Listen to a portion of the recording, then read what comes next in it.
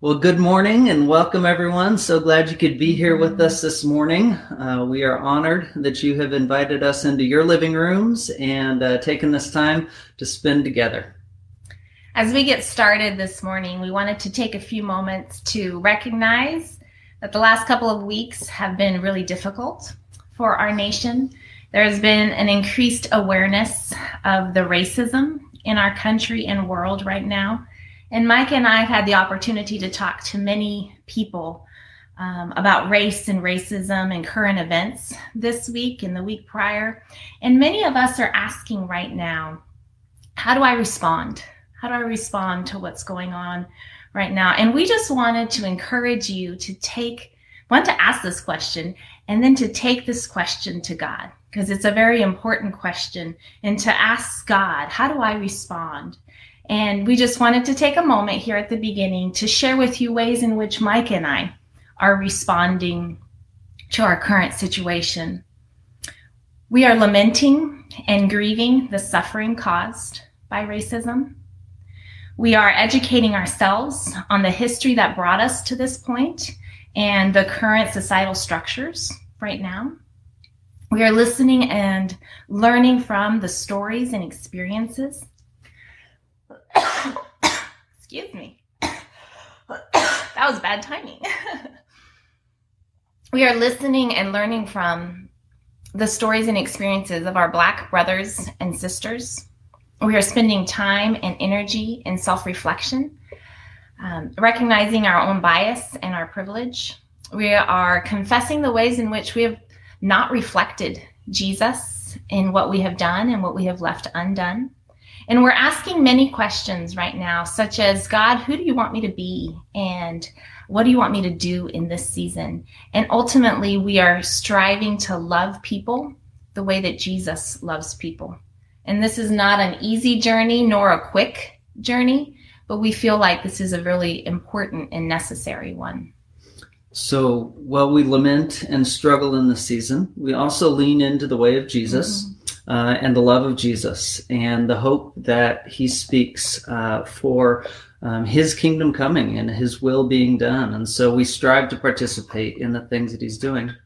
To that point, since we began online services, we've been in a series on the words of Jesus, trying to explore in this tumultuous time, what does Jesus speak into this moment in history? What did he speak into the moment of the first century in Israel? So today we're going to continue that series of the words of Jesus. And today we find ourselves in the Gospel of Mark, in just the second chapter of the Gospel of Mark. And one of the things that I love about Mark is the way he gets straight to Jesus' heart and ministry. Like he just from the beginning dives straight into who is Jesus. And so today we find ourselves in the second chapter in which a story is told of healing and the help of some friends.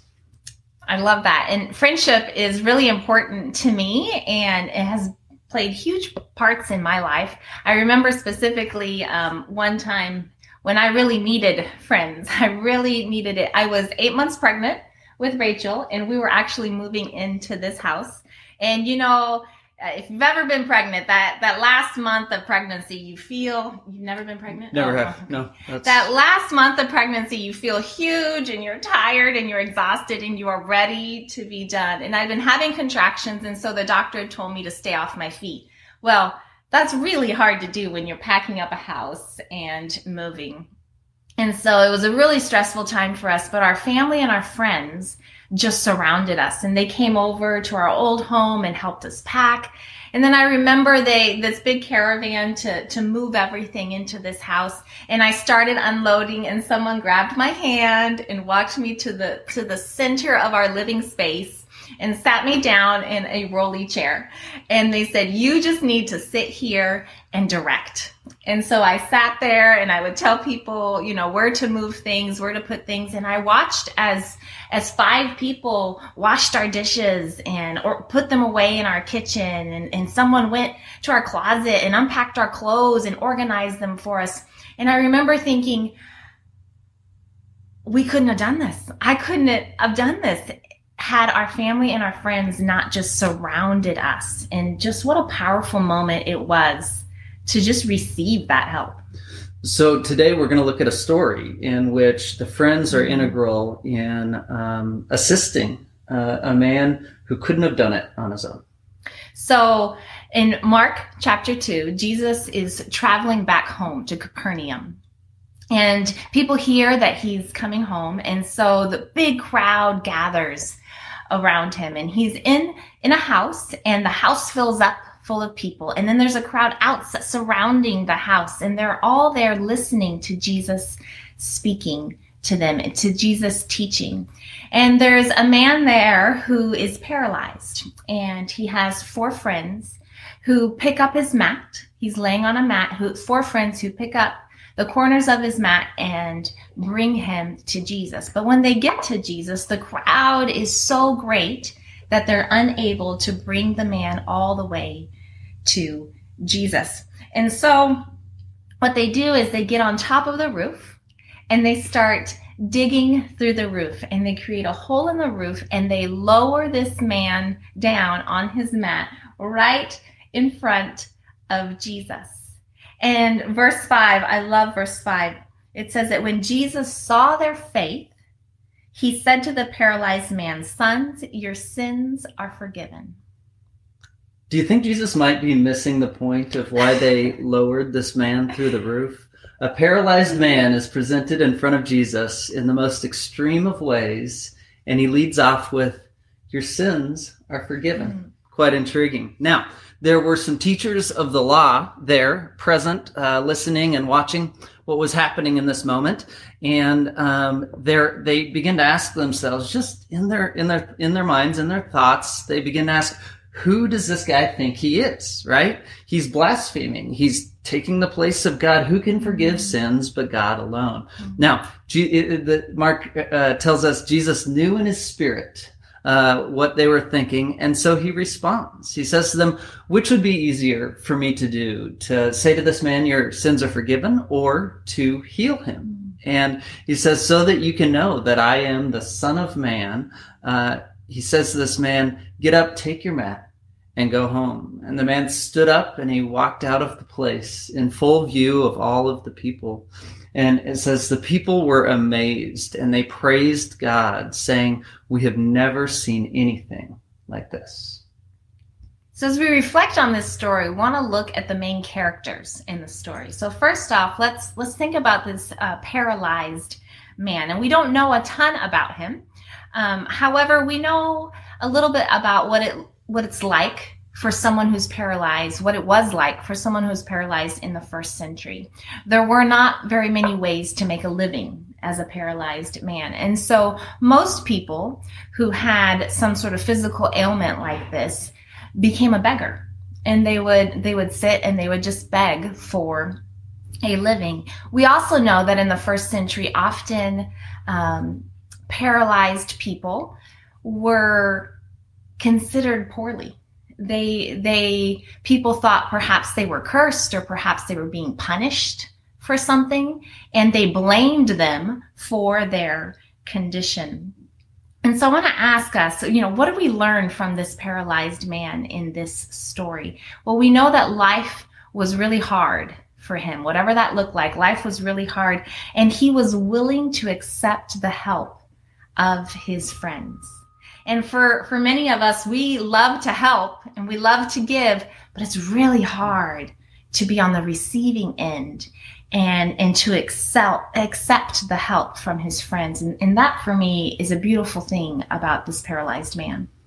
Now, similarly, we don't know a ton about his friends. They're simply described as 4 friends, which, given the first century context, it's challenging to imagine what this friendship looked like, how they knew each other. If it were brothers, I think it would have told us it's brothers. But for some reason or another, there's 4 people that care deeply about this man to go far out of their way to create an incredible scene in the presence of Jesus and the teachers of the law in order to help this man. And in this season, as we explore the injustices that exist in our nation, as we continue to struggle with this season of COVID and this worldwide epidemic, I'm encouraged by these 4 people who likely were kind of outsiders in this man's life, but who cared enough to step into that moment and to show love and concern for him. And then we look at Jesus, who's the main character in this story. And I imagine being him in the very first part of this story, teaching, and the crowds are around listening. And then all of a sudden he's hearing this commotion on the roof. And in the first century, homes often had flat roofs, and they had an outside staircase leading up to the roof. And the roof was made out of a mixture of grass and clay. And so the friends started to dig a hole in this clay and grass roof. And so I imagine the commotion and the dust starting to fall onto Jesus and onto the people in that home listening to him, and people just being distracted and starting to look up, and Jesus stopping and looking up.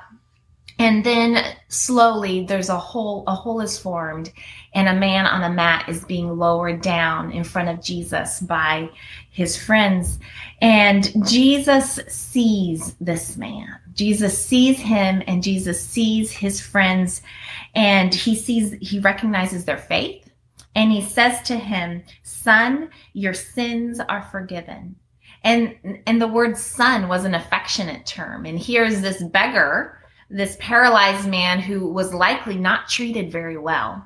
And he finally gets to Jesus, and Jesus's words to him are, "Son, you're welcome here, son." And then he says, "Your sins are forgiven." And what strikes me about Jesus in this moment is that he truly sees the man. He truly sees past the obvious, past the surface level things, sees to the heart and to the mind of this man, and he speaks to him personally.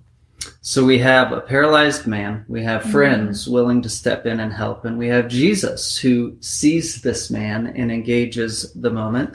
And then we have the teachers of the law. Now, this is early in Jesus' ministry in the narrative that Mark tells. And so at this point, we see kind of their early posture, confusion, indignation. Who does this man think he is? And notice they don't confront him, but instead they're just watching and waiting and wondering, asking questions with likely cynical looks on their face. And so Jesus chooses to engage their question.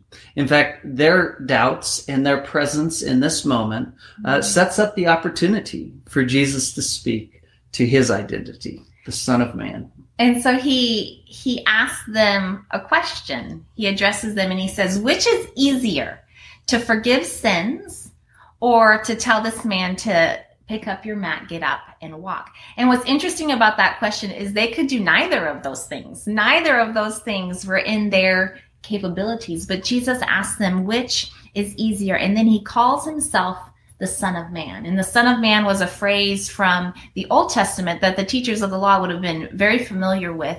And it spoke of a messenger from God, a savior with divine authority. And Jesus says, as the Son of Man, I'm going to prove to you, as the Son of Man, I'm going to forgive sins.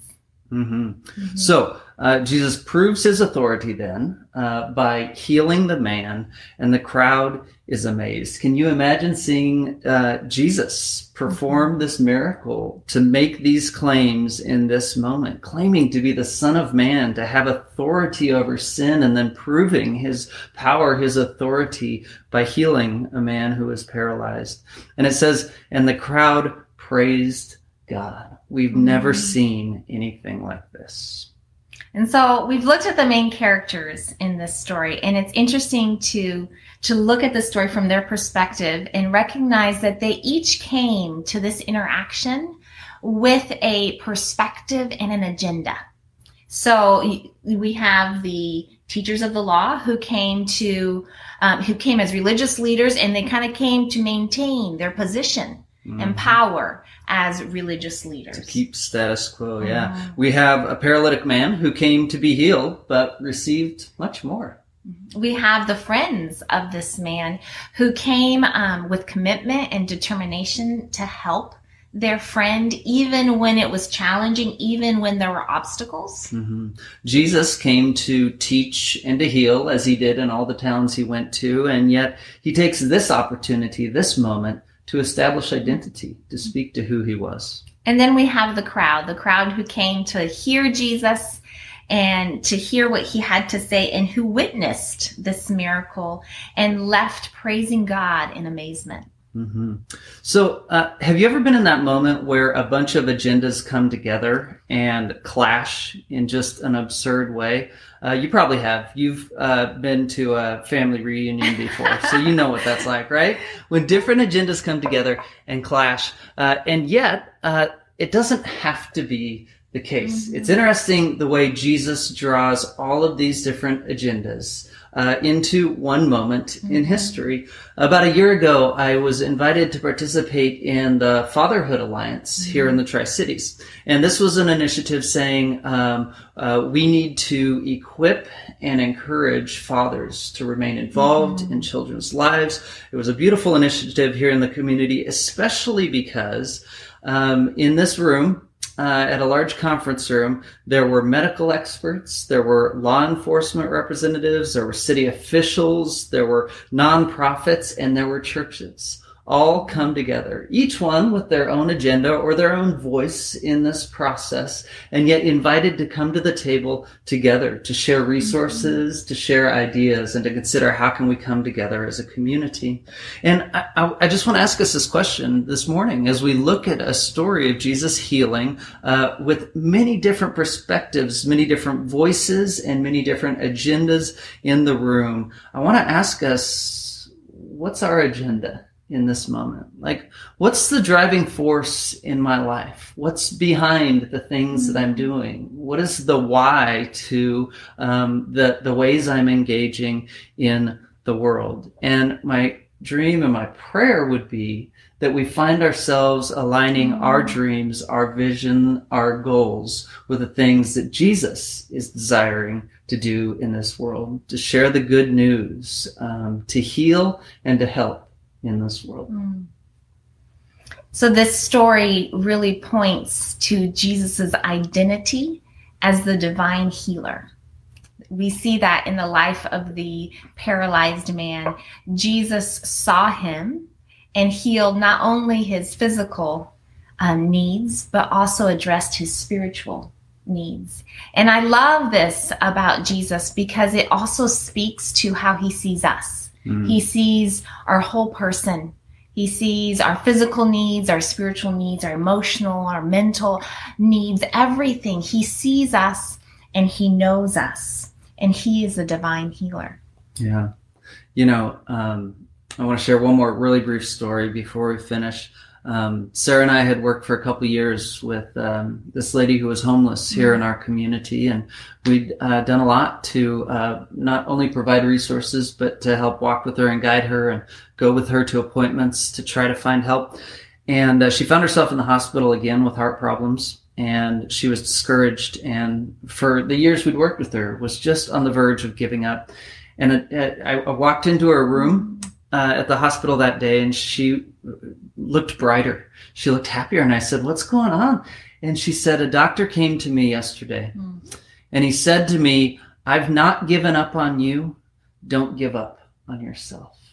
And I thought, this man who has the ability to help heal physically saw much deeper into her than just the physical needs. And I believe it's the way Jesus is looking at us, both individually, in our communities, our nation, and this world, saying, "I see your physical needs, I see the hurt that exists, but I desire to engage in more ways than just those." Jesus heals in a whole new way. Jesus is the divine healer, and we are invited today to come to him and to be healed. And we are invited today to share him with others who also need healing, because we all need the divine healer. So let's pray on that. Dear God, thank you so much for who you are. Jesus, thank you for being the divine healer. Lord, thank you for seeing us. Thank you for knowing us. Lord, we thank you for your love and your compassion. And God, in this season, in which things have been challenging and difficult on a variety of levels, Lord, we ask that you would teach us to see people as you see them. Lord, teach us to accept help when we need it. Lord, teach us to give help when we're called to give help. Lord, teach us to love as you love us. In Jesus' name, amen. Amen. And finally, we've been pitching a song your way each week. And this week, we found a song. One of my favorites. We found a song called Known by Torrin Wells. And it's a beautiful song that speaks to the idea of God, of Jesus knowing us and loving us. One of the lines in there is, it's hard truth and ridiculous grace to be known, fully known by you, to be known and loved by you. So I hope you find blessing in this song. Jamie's going to post that in the feed there for you. And we hope that you'll spend a minute recognizing that Jesus knows us. He knows our deepest needs, and he loves us in the midst of who we are. We hope you have a great week, and we'll see you next week. Bye, friends.